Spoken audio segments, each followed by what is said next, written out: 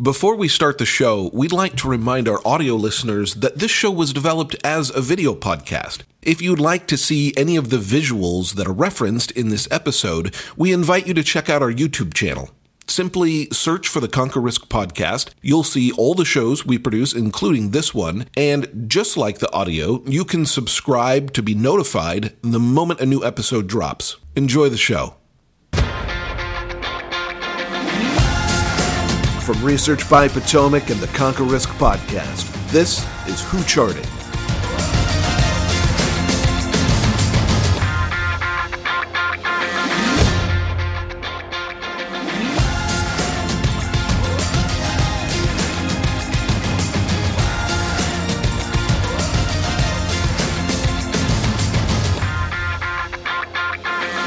Okay, welcome everybody to another episode of Who Charted. Hope everybody had a great Thanksgiving weekend, but the holiday is over. We're going to get right back into it with the most exciting 6 minutes in markets. With me, as always, is Drew Wells. Drew, 6 charts, 6 minutes. What'd you bring to us on a Monday morning? First off the bat, shameless plug for our research product is an excerpt from our intermarket analysis note. Over the past week, this is a chart of equities for rising rates relative to the S&P 500, so relative performance, 10-year yield in the middle pane, and then rolling 3-month correlation in the bottom pane there. So I think every little pullback in yields here, a lot of people are very quick to get pulled up on bonds. That's been kind of a theme, all year long in these little pullbacks that we've seen, but not quite there yet. We've been highlighting that 350 level, I think, in yields in our notes for several months now as a pretty important level to at least start to become incrementally bullish on bonds. Definitely not there yet, even though yields have broken down below the 50-day moving average. Take a look at equities for rising rates relative to the S&P 500, still above those summer relative highs right there. I think if we get an early breakdown there, strong positive relationship historically, at least all this year with that relationship, but that could be an early indication. Not there yet.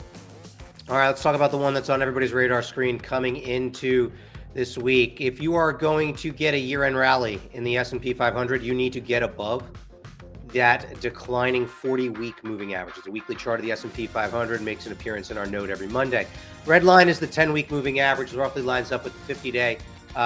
We're solidly above that, and that is starting to move higher. But if you want a year-end rally, you need to get above that 40-week moving average. Now, everybody keeps telling me that the key catalyst is the dollar.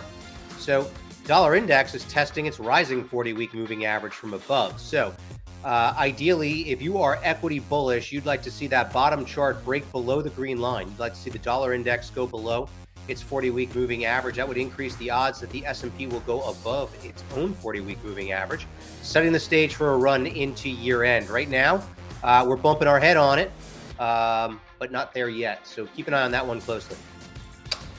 All right, key levels for a year-end rally. The VIX, we write about this one a lot. Couple key levels we think are pretty important are the lows from late summer, right there around 19.5, 1950 or so, and then 1850 back in the earlier part of the year. Take a look at the declining 10-day moving average of the VIX. It's been a reasonably definition of that downtrend, reasonably good definition of that downtrend since the fall there. But I think notice how the VIX just kind of bounced off that. There's no real support resistance within the VIX, obviously, but it's very similar price structure in the VIX than what we were kind of seen in the summertime right there. So equity bulls are going to want to see the VIX definitely drive below that 20 level. I think that's really important, and then take out some of those previous lows. I think to have an increasing degree of confidence that the S&P could potentially continue to rally in the year end. I think if we get some of those developments that Dan talked about previously in that chart, you get the VIX continuing to decline, take out some levels on the downside. It's going to be something to watch.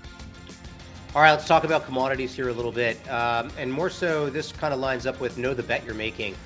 I think that if you are long just a broad basket of commodities through an index like the Bloomberg Commodity Index, that was an easy trade up until about April or May of this year when we actually wrote it's time to become more selective. And since that time, the commodity index itself has turned choppy.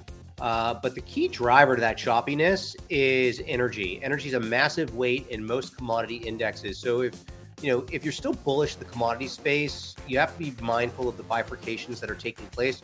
Right now, metals seem to be getting all the love. Energy's under pressure. It's been under pressure. It's under pressure again this morning as we kick off the week, but they are essentially the same trade. Look at those two charts.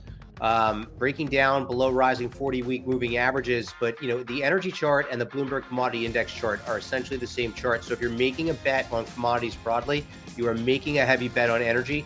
You need to be mindful of that.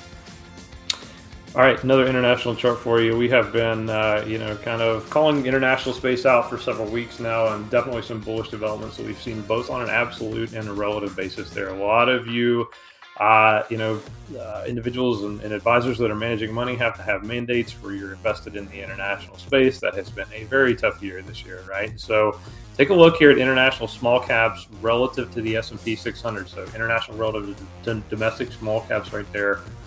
A lot of interesting bullish price action, breaking above relative resistance to the upside, above that declining 50-day moving average right there. But here's the real key I think you want to pay attention to is momentum in the bottom pane of that ratio, right? Taking out those prior peaks where some of those prior rallies have stalled. In particular, notice that September high right there above that 50-day moving average.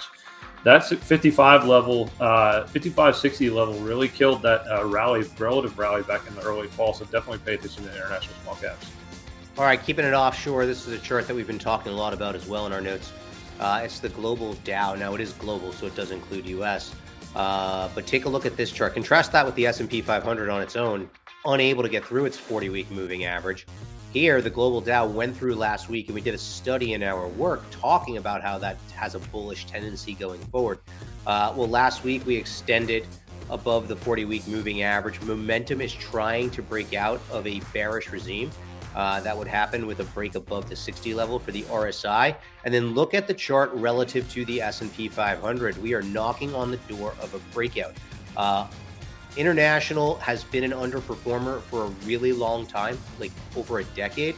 So obviously it's like turning a battleship. It may or may not turn on a dime. It probably won't. But I think it's something to be mindful of because we are seeing incremental outperformance on the part of global relative to the S&P 500. And just contrast these two charts, the global Dow through its 40-week moving average, the S&P 500 struggling to break through. So an interesting development in a pocket of the market where there has been nothing good to say for more than a decade. So that's what I brought to the table today. Thanks everyone for spending some time with us. Drew, take us home.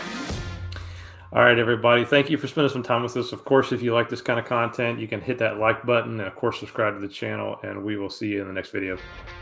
We'll see you soon. Have a good week, everyone. This podcast is for informational purposes only and should not be relied upon for investment decisions. Clients of Potomac Fund Management may maintain positions in the securities discussed in this podcast.